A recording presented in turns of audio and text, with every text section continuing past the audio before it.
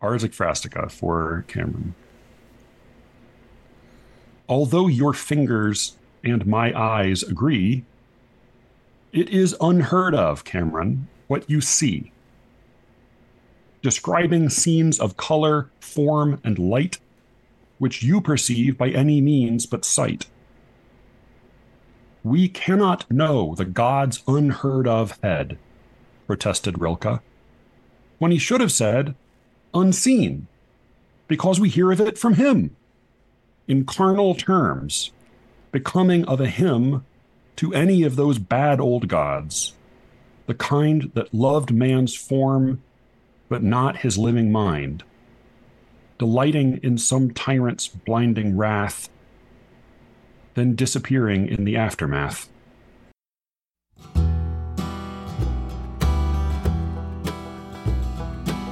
Well, hello everybody, this is Tim Green with the Rattle Magazine. Welcome to Rattlecast number 226. Thanks so much for joining me. Today's guest, Matthew Buckley Smith, is here. Before we begin, I should say that Rattle is a publication of the Rattle Foundation, a 501c3 nonprofit working to promote the practice of poetry. We've in continuous publication since 1995 and are unaffiliated with any other organization. We just do this because we love poetry, and I know you do too, so please do click the like button and share. Make sure you're subscribed, ring the bell for notifications. And anything you can do to help spread poetry around the internet is much appreciated. And Happy New Year to all you out there on our New Year's Day show. The festivities are mostly over, so we thought it'd be fun to have a show anyway despite the holiday. Today's guest is Matthew Buckley Smith. Matthew makes a podcast and writes stuff. That's the bio on his website. And I can really relate, actually, to just wanting to say something as simple like that.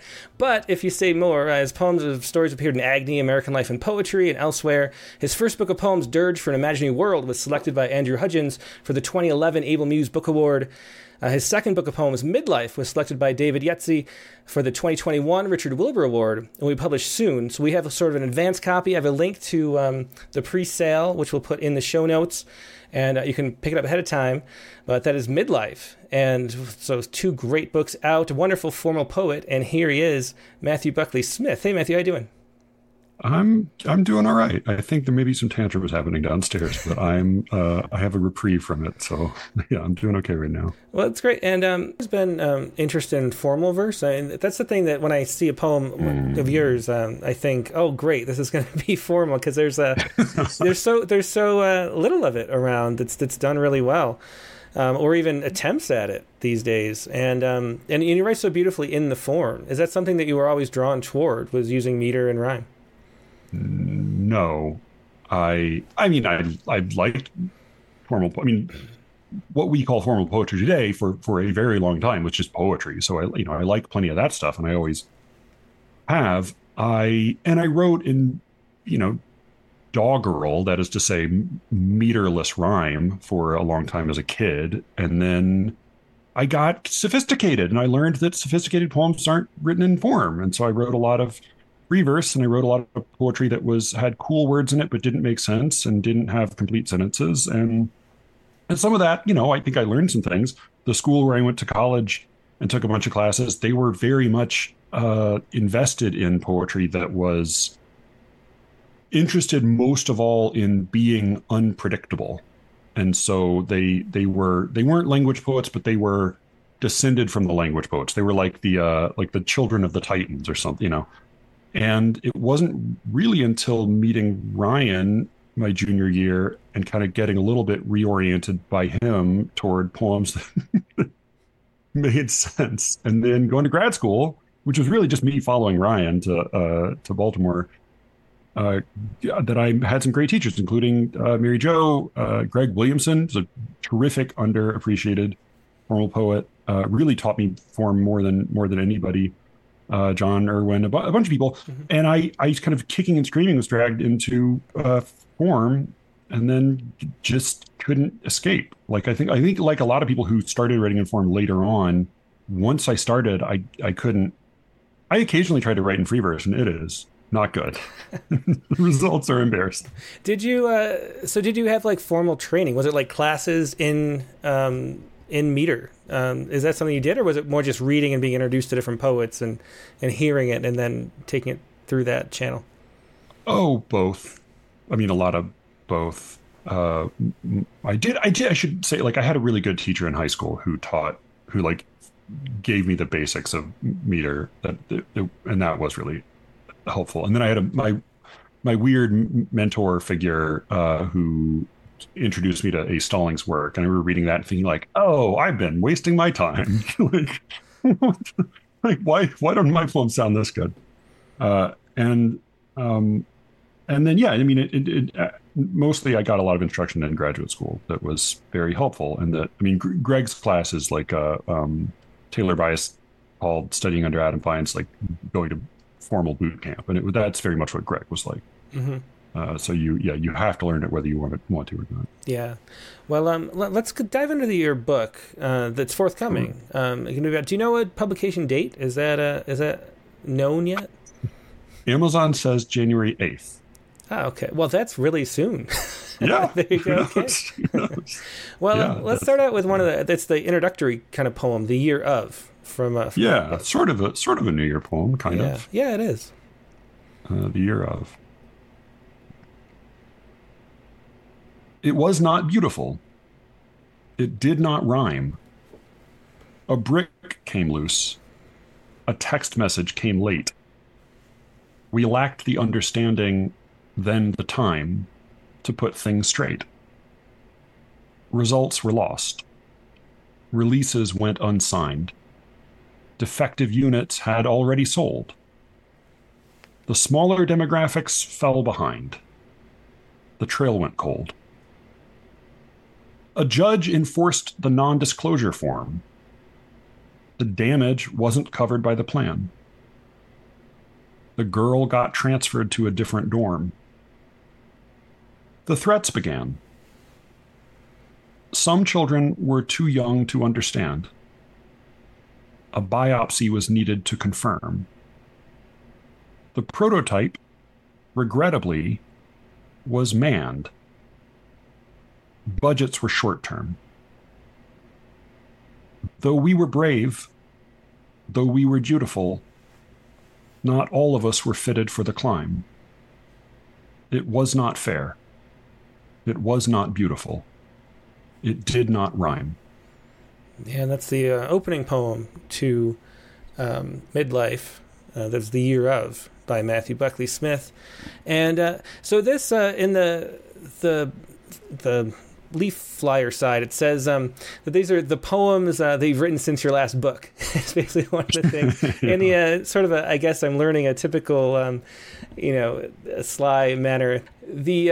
So what was the theme? How did the theme emerge from this book? Is it just did you have like these poems and then realize what you were writing about? How did the book come together with over time, given that they're, you characterize them that way as the poems that you've written since your last book? Yeah, I mean, I'm sort of being coy there, but I'm really fairly literal. I think I say the best poems because there are a whole lot of other poems that are not in the book that are very bad. But yeah, this is at least what I think are the best poems since my last book. This is where like you can definitely explain yourself out of mystery, or like you can definitely, I might like show you the shark robot and ruin the effect, but I don't really believe in book projects or themes. I kind of think like when I talk to poets who say I have 2 poetry manuscripts I'm sending around, I want to say like maybe you just have one and you need to take the best half from each and send out the really good stuff. I just tend to think that I don't know, poetry books last so briefly. Like a poetry collection as a collection is ephemeral. I mean, how many poetry collections, even like from famous poets of the 20th century, do we really, really remember as collections? There's like not a lot. There's Ariel, life studies, Wits and Weddings, Geography 3, Boys Will, or no, North of Boston, maybe. But like honestly, what we really remember are individual poems, because like a lot of those books, those are, Larkin was pretty choosy, but like as Bishop was as well. But like in many cases, it's just like a handful of poems that emerge, and like those are the keepers, and the rest of them sort of like, well, that was okay to read, and now I've forgotten about it. And that's kind of how I think about my own books. I'm just trying to like, this is the best I've got from the last I think in the jacket flap it says 9 years, Mm-hmm. and then the press that was supposed to publish it went under, and so it's actually 12 years now. Oh yeah. Oh wow. Well, Oh so wow. so would you say? Do you think we publish too many books? Is that like a problem within poetry? If you think they should be combined, do you think there are too many of them? I think I definitely argue with people about this, and the person who yells at me the most about it is Matt Wall, who's also a very entertaining podcaster. You should check out. I hate Matt Wall. He, he makes a living off of his poems. He publishes a chapbook like once a month or so, and like multiple books a year, and he pumps them out and he peddles them like comic books, and that's how he pays his bills. If you do that, I don't think you're publishing too many books. Mm-hmm. Like if that's how you're paying, like go for it. Like there's sci-fi writers who like pump out like Kindle books and they have to write a lot of them to keep their audience. If that's what you're doing, go for it. But there are a lot of especially academic poets who have a kind of a comfortable relationship with the press, and they have an established relationship with they have an established reputation, and they have a kind of a circuit of schools where their friends teach, and they know they can go read there and their friends will come read here, and they just know that like, oh, I guess I've written about enough poems, and I guess like, okay, well, I'll go ahead and send this to the press. And it's been 2.5 years since the last one. I think there are good poets who like just crank poems out that are, I think like Franz Wright was definitely spotty, but I would never have wanted him to slow down because I think he would have just died sooner if he had if he stopped writing, he would have died. Shane McRae feels a little bit the same way. Like writes insanely fast, but also like whatever is behind that, like whatever the wind is behind that sail, I don't want to fuck with it. But I think a lot of people, yeah, do publish too many books, and very seldom do I think, if you're publishing more than once every 5 years, I think look at your last 2 or 3 books and say, which of these do I think are absolute killers? And if it's not every poem in the book, then you probably put like, if it's not at least most of the poems in the book, like have fewer books. I don't know. Nobody is anxious for the next book well, somebody will just dispute me on that. But like, I think very seldom do we say like, oh, I can't wait for this book of poems to come out. Mm-hmm. It's a sentiment I've heard by almost nobody. Yeah. Well, it's kind of true. I mean, books arrive in the mail for me, and I say, oh, it's nice they have a new book, and then you check it out. But it is rare, and now that you mention it, that you're waiting on bated breath for a new one from somebody. How much of I wondered if we'd get into this, because the poems you sent, the newer poems, have a lot to do with the publishing poetry industry and about poetry readings and things like that. How much? Yeah. And I don't think we're gonna focus mostly on the book for the rest of the show. But since we're on this topic, how much of it like what is the role of poetry in your life? You do this podcast, and you'd have the books, but you don't teach it at college. I'm right about that, right? Nope. I don't teach it at college. I do teach mostly fiction at a little local, it's like low. I shouldn't say low rent. It's like Grub Street in the Chapel Hill, Duke, mm-hmm. Raleigh Triangle, whatever, Durham Raleigh Triangle. And then I am maybe going to be teaching a class soon with Elijah Blumoff of Versecraft. So we're mm-hmm. figuring that out, but we may be teaching a poetry class that way. But I'm super ambivalent about mm-hmm. poetry classes. Yeah. You had a real question that well, it's rare for that. I'm just thinking about how it's so rare that somebody's not in that world. You mentioned that the sort of the publishing. But neither you, right? You're not. No, I'm not at all, yeah. And I wouldn't want to be. I don't think. It's part of what keeps Rattle so like gratifyingly weird. I think it's just it's like it's your. It's like stuff you like. Mm-hmm. Right? That's what it should be. It's exactly. A college radio. Exactly. With no gold toward awards. So what is it? What I'm getting at, though, I mean, this book, Midlife, which we haven't really gotten into yet, but Midlife is sort of about looking at your midlife, as the title would say, mm-hmm. and thinking about, too, I mean, these are sort of mostly familiar poems and poems about relationships and things like that, but then the newer poems, interestingly, are about poetry's place sort of in midlife, and like, there's sort of a what am I doing with my life type vibe to those poems. And so what are you doing doing with your life? Is, I guess, the question I want to ask. Like, do you think that dedicating your life to poetry as you have is something that you'd be thankful for? I was thinking about that reading the new poems because, I was thinking, well, I feel sort of the same way. Like, I'm spending my life on this. Is it worth it? But then I think, what else would I spend it on that would be better? Right. And I come up with nothing. So, like, if I was, like, say I was, I just watched a football game yesterday. So I was like a producer for the football games on CBS or something. A friend of mine does that. I would feel like that was sort of empty. And the poetry is so rich. And so there's this little loop that I go into a lot too, about what we're doing here and why, given the small audiences, given the few people who really appreciate it, given the struggles that you have to do anything, to write a poem. I don't know how many poems it took to be your best poems, but they're a struggle every time. And then there's like so little reward too. So what do you think about the place of poetry in your life, and why you did it, and are you grateful that you did? I think like you,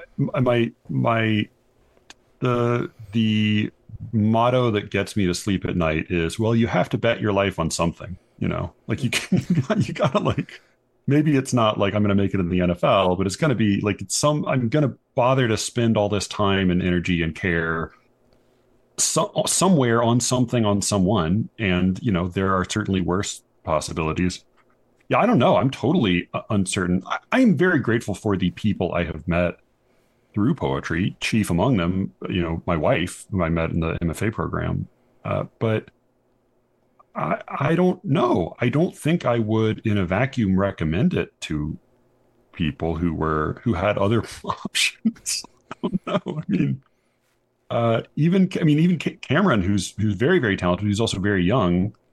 I think he's such a fiend for it. Like, it's so much part of who he is.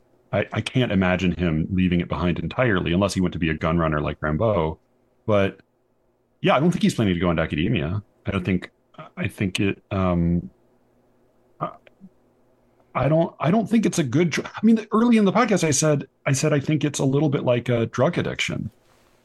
Like, I think the way we talk about. There's a weird sense that, like, it's okay that you're doing all this for poetry because poetry has some intrinsic, not even value, but like it's if we said the things we say about the time and the money and the effort and the care we spend on poetry, if we said them about heroin, we wouldn't have to change our statements very much, but people would look at us very differently. But at this point, I'm a heroin addict. I'm not going to be religious. It's not another path for me. Yeah, well, let's see. I'm trying to, let me see. The poem, what did I think of? The public statement. Do you have that with you? Public statement from Blood Ray. That's one of the ones I was thinking about. Yeah, Blood Ray. And there are a bunch of these that, overheard it or reading is a good one too. This is the channel you're going down next. It's very clear from what you said. There's some, I would say, like, between that and like staring into the abyss of depression, there's some, it's a 6 of 1. Do you want me to read public statement? Do you what's your the other? I think both are a good example of what we're talking about here. Yeah. I'll read. Let me pull up. I feel like overheard a reading is going to make more people angry, so I'll go for that one. Okay, sounds good. When I read this at Newburyport, which is, I think, the only place I've read it, my computer wrote this. I made a whole disclaimer at the beginning about how I was at a reading and I overheard someone saying this. There's a Carl Dennis poem where he says called "A Colleague Confesses," and it's all in the voice of this other person. I will imagine that this is preceded by a disclaimer. I'll just say that. Overheard at a reading. My computer will open it up. Yeah. Enough high-handed free verse poems about some celebrated tyrant's tragic wife. Enough feeling seen. Enough banishing doubt. Enough lending old grievances new life. Don't tell me writing is its own reward. Don't tell yourself there's wealth in all that knowledge. I'm too old for your prose poems and too bored to quake before the light you saw in college.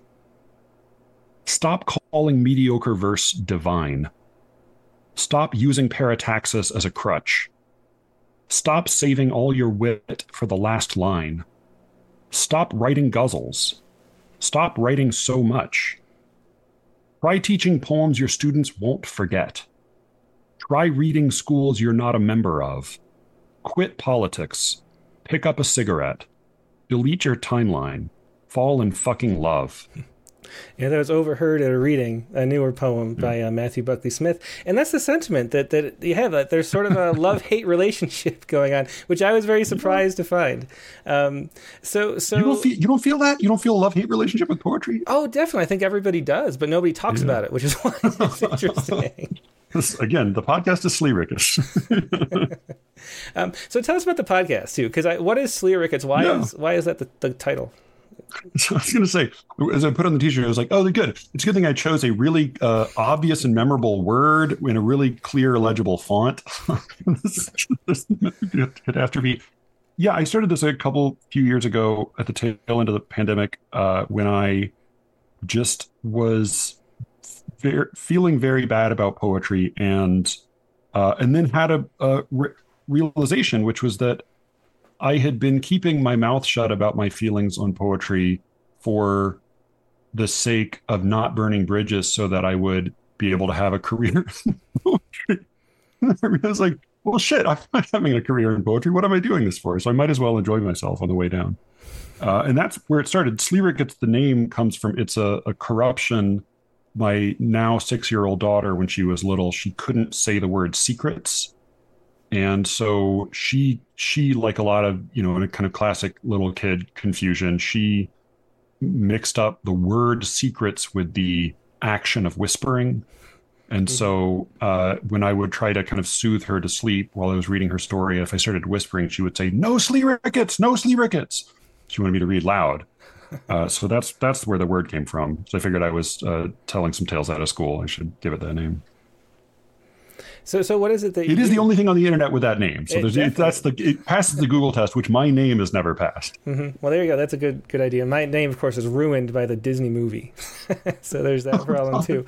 Oh, I forgot about that. Yeah, Timothy Green, right? Yep. The magical child. And the irony is that I switched to Timothy from just Tim because there was a football player who was famous and became a novelist. And so then all of a sudden I thought I was a novelist football player. And I'm like, no, I'm just a poet. And so I said, I'll go by Timothy. That sounds poetic. And then Disney stole my name for a movie. So you don't have it as bad as the designer who just got eliminated on Project Runway, he's a sweet guy. He's of Indian descent. His first name is COVID. So he's... Ouch. Yeah. Others have survived worse. Well, the Google ability is very important. So what do you do on Sleeric? So what is the podcast like, and why should people listen? So there are a lot of really good poetry podcasts. This being one of them. I mean, you have your own slightly different. I kind of appreciate when a podcast has its own weird wrinkle to it, which is true of like most of the podcasts. The poetry podcasts, at least that I really like. Poetry Says, Versecraft. I hate Matt Wall. Ratbag Poetics is a newer one. My wrinkle is that I guess it is a dumb show for smart people who like poetry. We don't always talk about poetry. We definitely get we spent an episode recently talking about Harry Harlow, who is a scientist who famously performed horrible experiments on monkeys. But most of the people I talk with on the show are poets: Alice Allen, Cameron Clark, and then Brian Platzer is a novelist. We talk about other things. But I got into the habit of listening to a lot of dirtbag leftist politics podcasts and thinking that people get to have so much fun talking shit about politics, and nobody does it with poetry. People are so polite about poetry. And I appreciate when there's a podcast that's like straightforwardly educational, or like let's read poems and like examine them technically. Like those are serving a clear function. But a lot of podcasts feel a little bit like where it doesn't feel like the way poets talk when they're at the bar after the reading. It feels like the way poets talk at the podium during the reading. Mm-hmm. Yeah, And so this is the at the bar off mic conversation, but it happens on mic. Mm-hmm. And so why do you think that is? I mean, is it to not burn bridges? It definitely is. Like, very careful. We talked about a lot that it's hard to find people will even write interesting reviews of poems, because everything reads like a high school book report, where you're sort of praising something, maybe criticizing for 3 praises for every 1 criticism, and then doing a 5-paragraph introduction and conclusion. I mean, that's just how the reviews feel. Yeah. And it's so hard to find reviews that are interesting enough that anybody wants to read.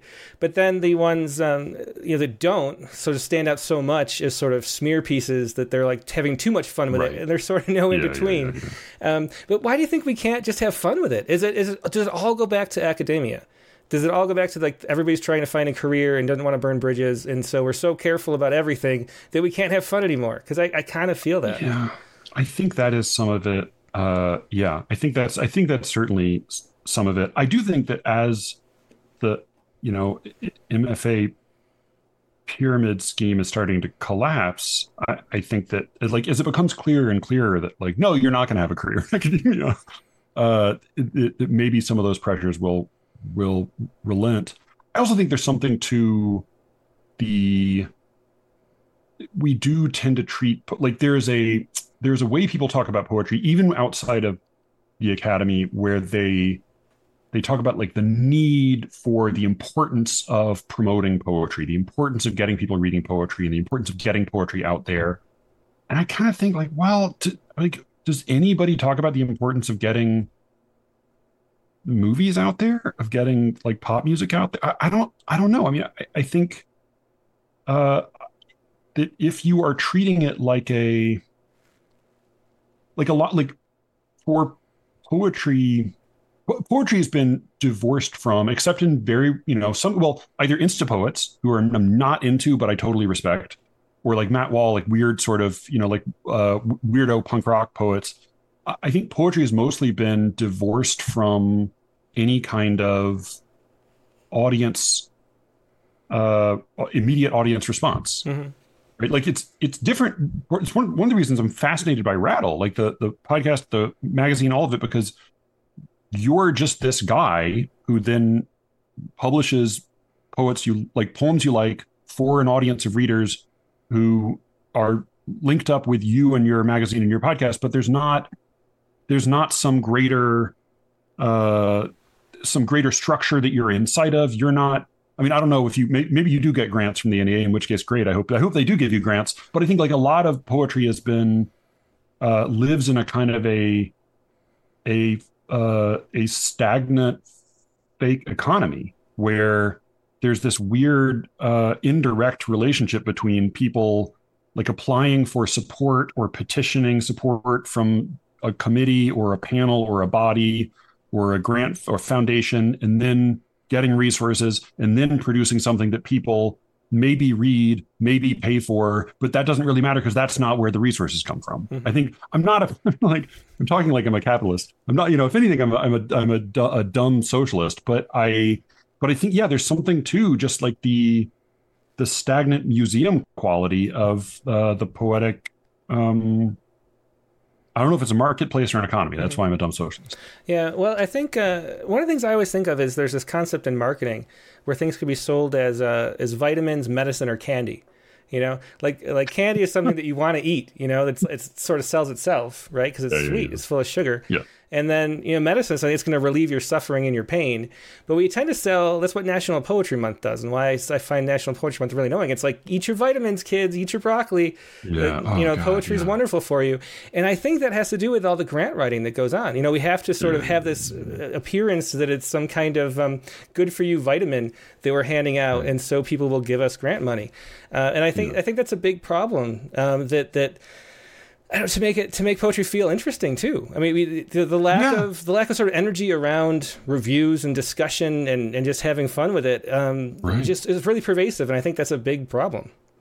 Totally, and that's and that's why it is, like, people were so blown away by Amanda Gorman's poem. You talk to most poets, they're not crazy about it. I'm not crazy about it. But like people who weren't expecting anything but a normal, boring political event heard this poem, saw this, this charismatic figure, got this experience. They're like, oh, that was something. I'm so used to nothing. I'm so used to like Richard Blanco or God bless her, Maya Angelou droning on. Like this was something. And I think like that's it, again, it's the thing that happens in most poetry readings. People don't go expecting to enjoy themselves. They go expecting they treat it like church. Mm-hmm. Yeah, it's God, interesting. In a way God bless all the churchgoers out there, but like church is boring. Even Christian Wyman says it's boring. Well, I don't know. I like the idea of poetry church actually, and as a with great sermons, and songs you sing along to, and I don't know. There's a way that it can be like church in a good way, like the best kind of church. Do you know the Young Gene Lee play Church? No, I don't. No. It's really diabolical, and I think part of it is I think it's very flawed, but at least like the first half and the bizarro ending is like brilliant. And it basically is like she created this experience for cynical, secular New Yorkers to go into this building and then like have this experience that was basically like this intense moral and musical and communal galvanization that like that I think is what church can be for people who really go into it and experience it intensely. Mm-hmm. Yeah, I think so too. I don't know. The thing is, I think you and I both feel like we see a great poem, we love it. Like it turns on our whole little neurons are firing all over. It's like a little fireworks in your head.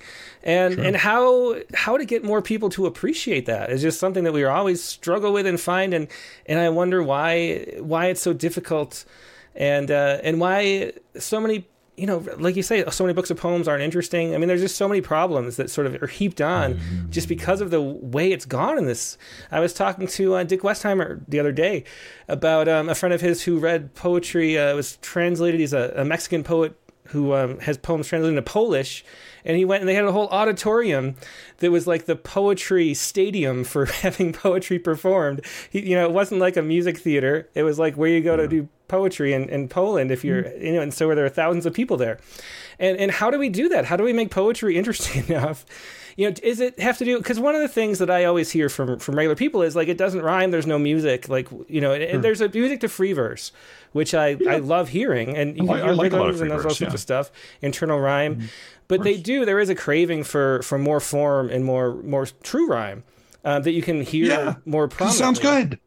Sounds good. Think, that's why it's there. It sounds good. Do you think that's one of the things that poetry's missing is the more formalism? I mean, the problem is my dad is encouraging, seems to be encouraging. My wife would say, like, there's no harder job than encouraging Matthew. my dad will say things like, oh, the world needs poets. I think my response is like, well, no, the world needs poems. And the problem is we've got a ton of those. Like, we've got so many great poems from the last few thousand years. It's not like we have a pressing need for new ones. So yeah, I think people do really love and respond to, often it's like the elements in poetry that make it memorable. Mm-hmm. That is, in many cases, meter and rhyme. And so yeah, those sound really good and people like that. And there are plenty of people who want that and get it in pop music, in rap, in nursery rhymes, in existing poems. And I think they are hungry for that, enjoy that. I enjoy that. But I also think there's plenty of free verse that can be funny and memorable and biting and touching and surprising. Or like tell a good story even. I think there's plenty of good free verse that's like basically translatable. That's sort of what people say, oh, it's prose with line breaks. I don't really care. Is it good? Mm-hmm. Is it fun to listen to? Like, then translate it. Fine, whatever. Break it back into prose. It doesn't really matter to me as long as it has an effect. So I think the question is less like, how do we make poetry interesting than how do we make interesting poetry? Mm-hmm. Like, do the good work, and then, I think every poem ultimately survives. It's either there's dumb luck, and there's like the various unpredictable powers that be that select something and pass it on. But mostly it's, this poem kills me, and somebody else I know has to read it. I'm going to show it to you. Mm-hmm. And then it either has an effect on you or it doesn't, and you pass it on or you don't. I think that's really what makes poems stick. And I try to do that on my podcast, try to share poems I think are really killer. And I don't know beyond that. I'm so skeptical of like larger poetry programs or institutions. I mean, I think part of what I love about the poetry stadium you were describing is like, it's not just like, oh shit, they have this amazing audience. It's also like, well, when you go there, you better be interesting. Like when you're up on that stage, you can't be mediocre. There's none of this mumbly bookstore shit. Like you need to perform. Well, that's what I always liked about the slam too. You know, with the audience, if you were terrible, you'd get booed off the stage. I mean, there's no, there's people start heckling crucial. you out of nowhere. Crucial. But, right. And if you are good and if you are interesting, which is really what it's all about, the whole audience gets behind you when there's so much energy from that. Yeah, and I think that's exactly it. That's what we try to do with Rattle too. If you don't know, Alan Fox founded Rattle. He put up some of his own money and hired me to be the employee running it. For the last 20 years, I've been doing that. And all we do is pick poems we find interesting. Like we think people are really interesting. They think they have interesting stories. Phrases and metaphors and ways of putting things that make you see the world a different way can be really interesting. And when we find interesting stuff, we share it. And that's pretty much all there is to it. And when there's a poet, who writes something interesting like you have and other people, we say, hey, come on the podcast. Let me introduce them in this way. And we just go all around just trying to find things that are interesting and share them. That's all we really do. And with no other goals or affiliations. And that's the only reason I'm willing to do it as a career, So anyway, that was such a big tangent. I didn't mean to go on that, but it's something that we haven't really talked about on a show in a long time. It reminds me of the episode with Eric Campbell. If anybody likes this, go watch the one with Eric Campbell from like 34 or something. But anyway, I want to get back to your book though, because we do need poems. We do need to share what you're writing in this midlife book. So let's do another poem. Lullaby Before Birth is the next one up. Yeah. This is one I wrote when my wife was pregnant with our first daughter, and I had a thought later on that was only when A. Stallings has a wonderful poem called Ultrasound, which is about an ultrasound, but she had the funny experience of writing this thing that was just a description of an experience, and it's a very evocative and memorable. I am the room the future owns, the darkness where it grows its bones. But then later, I think she had the experience of having people come to her and treat it as a political statement, as like basically as a pro-life pennant. And I've had a little bit of that response to this poem, not to that extent because I'm not E. Stallings. But yeah, it is a funny case of like, I really wasn't trying to make a point. I just was trying to write about something that happened, or something I thought and felt at the time. This is Lullaby Before Birth. For now, you can be happy, whatever you are called, a thing no hands have held, in darkness where you wait, and nothing soon will stop you unfastening the gate. Come through and you will find us, and cry until you can't. And every day you count a gift will be alone, and all the dark beyond us someday will be your own. So stay a little longer, where morning isn't yet, and nothing is too late, and all the rest will keep. We grow, but never younger, and have no time to sleep. Yeah, it's another great poem with a great last line, which is a thing that using rhyme and meter works. You can see how the rhyme makes a poem kind of click home at the end. And you have a bunch of last lines that are great, like that. We grow but never younger and have no time to sleep. It's such a great closing for that poem. That was Lullaby Before Birth from Midlife, which is coming up, forthcoming soon from Matthew Buckley Smith. But you can click the pre-order link and it looks fake because there's no image, but it is real. Okay, we'll click that link and go find the poem. Yeah. But so what is your writing process like? How do you try to make a poem? We talked about how poems should be interesting, and that should be the main goal, however you're going to do it. How do you find ways to be interesting with words? Because it's one of the hardest ways to be interesting is just having some squiggles of darkness on a white page, and then and somehow it's moving and makes people cry and think and remember it until they die. How do you approach trying to do that?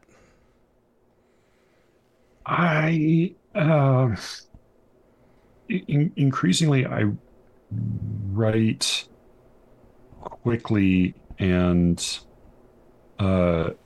cut. I spend less time revising and more time throwing away, if that makes sense. Like I Elijah wanted me to do a poem for his podcast. It was a group thing recently, and I wrote 6 poems because I needed to have 5 to throw away in order to have one that was okay.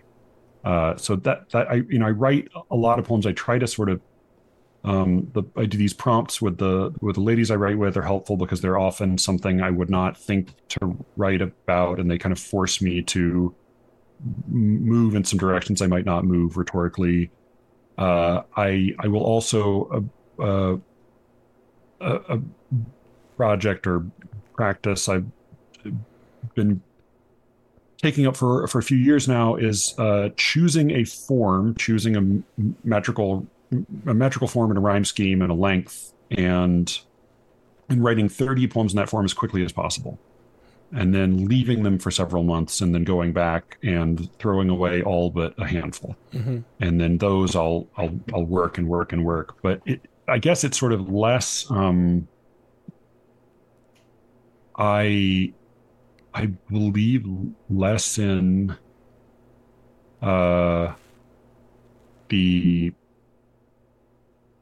like the discovery through sculpting and more in discovery through archaeology. Like I try to find after the fact if I said anything worthwhile. Or I mean the thing I thought reading Shakespeare's sonnets again a few years ago was that a lot of the sonnets were making the same argument as one another, but they were making it a little worse or a little more awkwardly, or they kind of like only got started a few lines in and then they tried to close too quickly. And so then it was only every so often that it just like the 14 lines landed with the 14 lines of thought and everything just hit just so. So I thought, well, maybe I will have some doing that. And so I try not to think too much about. I have very little insight into my own poetry. I have very little insight into my own poetry. I just try to pick out the things afterward that I think might have something to them. Yeah. Well, let's hear another poem. Let's do Poem Without Metaphors. Sure. We'll move through poems a little more quickly. Yeah. Okay. Poem Without Metaphors. Which somebody asked me about, and I thought, like, well, I think technically it's just a metaphor, but whatever. Poem Without Metaphors. Some days there are no other words for pain. And for the worst, the literal is best. The rain against the glass is only rain. Your heart is just a muscle in your chest. The book ends in a bookish sort of way. The moonlight stands for nothing but the moon. Your children carry half your DNA and will inherit all your savings soon. Somewhere a car is racing through the night, no faster than a swiftly moving car. A brace of deer glance up at something bright, gone still, exactly like the deer they are. And as for you, you could be anyone who's done, who's said the things you've said and done. And see what I was talking about those great last lines. Another great one with a rhyme pulling through. Poem Without Metaphors. And that's just another great poem. And so the way that you write, you were saying, you're just iterating and pushing out a lot of stuff. Do they come out in the form like this, the iambic pentameter with a rhyme scheme? Does the rhyme propel you forward in the poem, or do you revise them into shape like this? Oh no, I don't. I definitely don't have a thought ahead of time. I'll start with a line, but I definitely don't have a plan or an argument I know I'm going to make. Yeah, I think I mean, Stallings and plenty of other people have talked about this, but the form writes the poem as much as I do.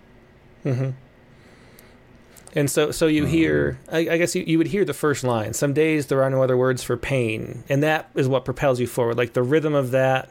Is that how you kind of approach a poem? Yeah. I mean, I guess I'll often like fish around until I find a first line that sounds plausible. But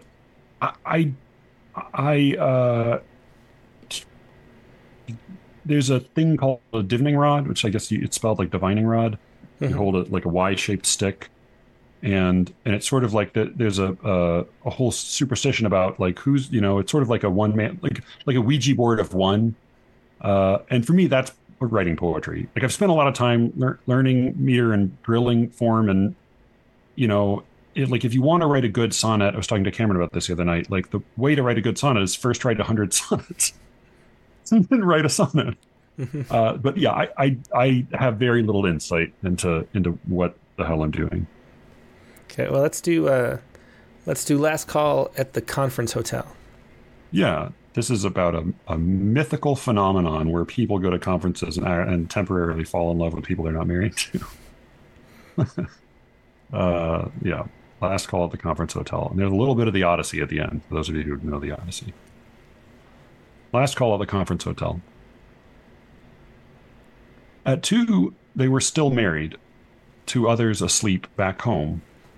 Talk having seldom varied from her favorite epic poem. They knew enough to keep shy of a nightcap in his suite. Enough not to say goodbye, or what year they might next meet. She pulled away from his side just one of her sun-bright hairs, and laughed a last time, or tried, and carried herself upstairs. When she went, he turned to look at his hands and raised no wave, and found the place in his book he'd half forgotten to save.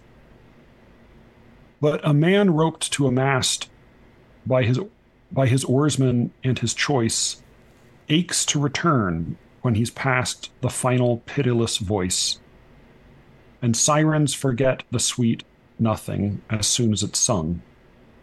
And all one cannot repeat alters the heart with the tongue.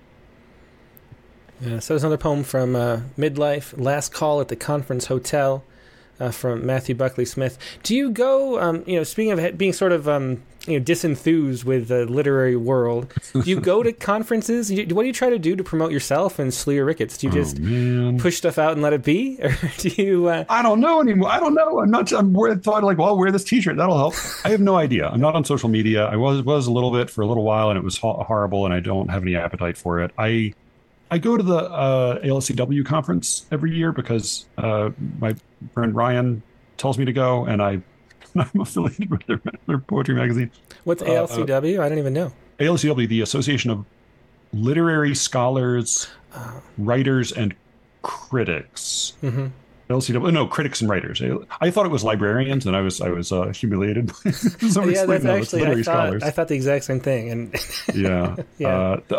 Stallings described it as the MLA for people who like to read books. Well, that sounds better than the MLA. So yeah. It's pretty interesting conference. So I go to that one. I have gone to Sewanee and Westchester in the past. I know Westchester sort of had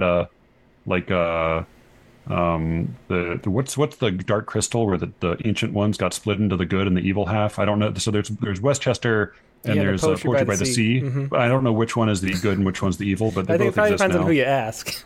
Right, it's really true. That's pretty much true of everything. But... Yeah, last time I went to that was 10 years ago, but that's more because I am old and boring and have kids than anything else. So what? Do you find that what we kind of do at Rattle is we put out stuff we like, and then people tell each other, and I don't even know how it works, but we have an audience. Do you find that works? That if the love of the poetry and the discussion sort of carry itself along, or do you feel like you should be doing more to promote your own work? Oh, yeah. I mean, I feel horrible every time I do something to promote because it's a gross feeling. But yeah, I'm sure I should. I mean, I think. Yeah, I'm terrible at this. I have no idea what I'm doing. I have no idea what works. Is the true answer. But yeah, it has been nice making a little bit of a community with some other poetry podcast, and then some other, writers and people affiliated with magazines through the podcast more. I mean, that has connected me with people in the world more than certainly poetry ever has. Mm-hmm. I think just writing good work is not even remotely enough. Yeah. Even writing and publishing good work. I just think it's. Well, I mean, that's true, but I don't know what enough would be either. I mean, I have no idea. Mm-hmm. Yeah, like I was talking to Karan Kapoor and Shannon Mann, who have just wonderful only poems that they just started. But they kind of have only poems. Is that a magazine? Only poems. Yeah. It's like they have, I think, one poet a month, or maybe one a week. And it's a wonder they do a little interview with it. It's just great, and the fact that it's great, I think people appreciate and are spreading it around. But I know Shannon just opened a Facebook account for the first time ever. So, and she was asking if that was worthwhile. And, I mean, in a way it is, but it takes such a long time and it's sort of less worthwhile all the time. So the things that you can kind of take advantage of to help poetry spread are diminishing too, because there's just this way, everything is gamed and poetry doesn't win the algorithms very often. No, unless it enrages people. Well, there's that too, which it doesn't do probably enough. I also I had a Sleeper Gets Twitter account for a little bit, and what I found was that it's not that you can have a Twitter account in order to support your podcast. It's that if you are good at Twitter and you like Twitter and you want to spend a lot of time doing that and you cultivate something there, then that as an existing part of your life can help out your podcast and vice versa. But I didn't want to do it for its own sake enough. I mean, I think it's in a way, like it's a form of writing I kind of respect. Like there is such a thing as like writing good tweets. Mm-hmm. It's its own thing. It's sort of like a lot of writers, I knew in grad school would say things like I could write a romance novel, and like that's true, you could, but you would have become a romance novel. It's like you could do it, but you can't do it without committing to making that then a whole thing. Mm-hmm. Yeah, it's definitely true. Well, I'm determined to get through all the poems because they're great. Let's do Requited Love next. Yeah. Requited Love. I put in this one and then I put in the last one because my wife says like, make sure people know you have a happy Requited Love. Here is the way they rose and bathed and fed in silence, and in silence got undressed, and microwaved the supper each thought best, and meant the words the TV actors said. Here is her naked hand outstretched in bed to soothe some restless memory's knocking chest, and here her present body, seldom pressed awake to his, and here his snoring head.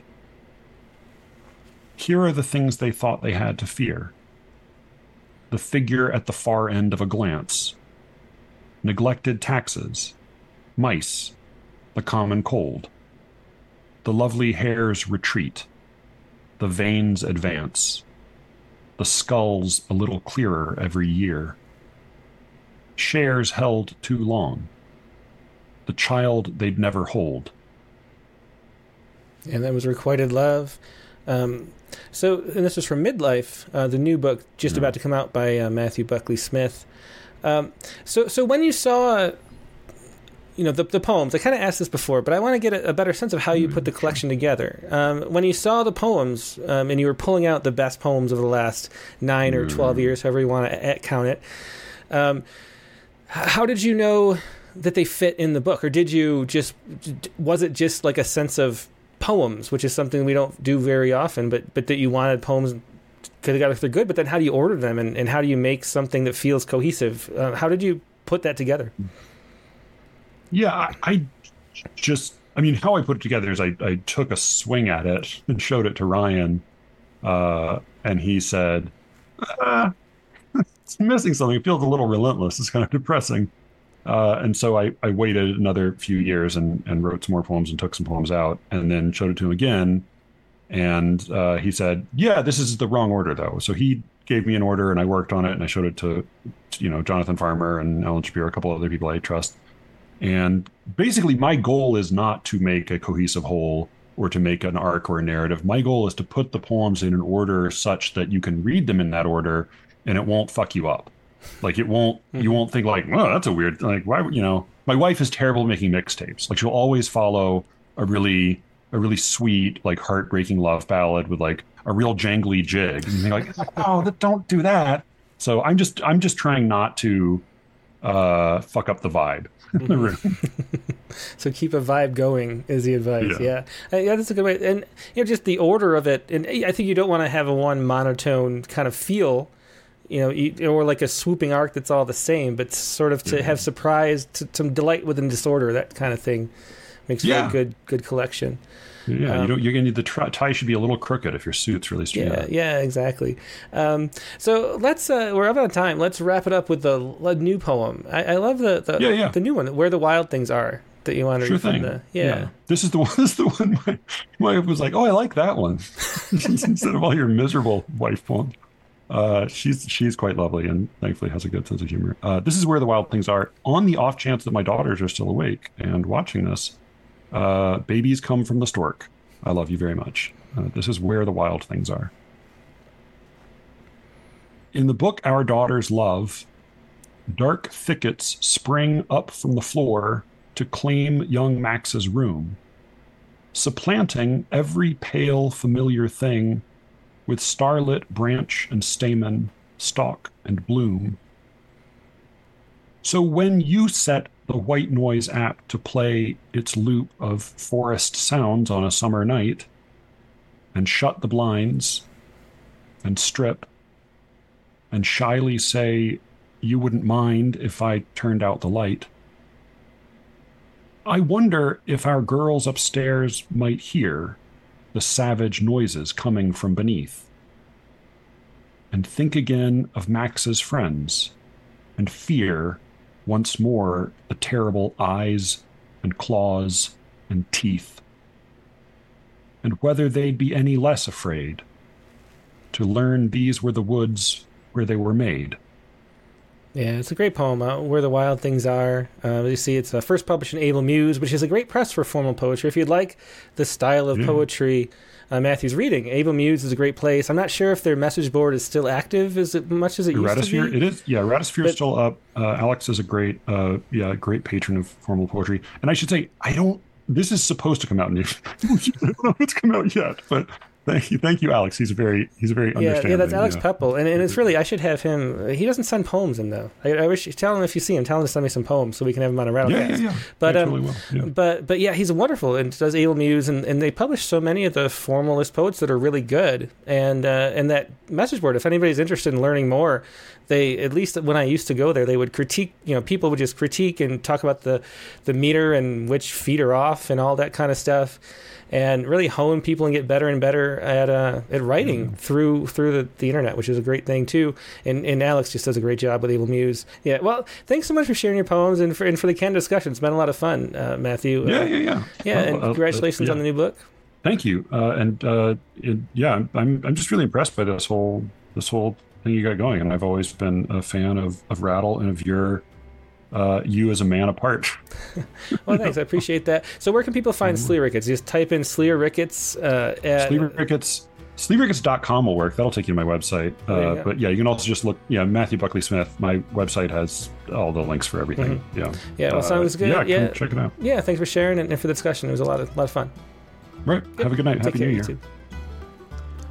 You've been listening to our conversation with Matthew Buckley Smith. You can find more of his work, including his new book, Midlife, at MatthewBuckleySmith.com, and find his podcast at SleerRicketts.com. Find the full interview plus our prompt lines and Poets Respond to open the show on YouTube.com/RattlePoetry. Next week's guest in the Rattlecast is going to be Miracle Thornton. Miracle was one of the 3 winners of the 2023 Rattle Chapbook Prize. Her chapbook, Plucked, just came out, along with a winter issue for all Rattle subscribers. It's an imaginative portrait of black girlhood, one of the most abstract books I think we've published in the series. Really looking forward to talking to her as a guest. That'll be Rattlecast number 227, Monday, January 8th at 8 p.m. Eastern. Hope you have a great weekend in the meantime, and I'll talk to you later. Goodbye.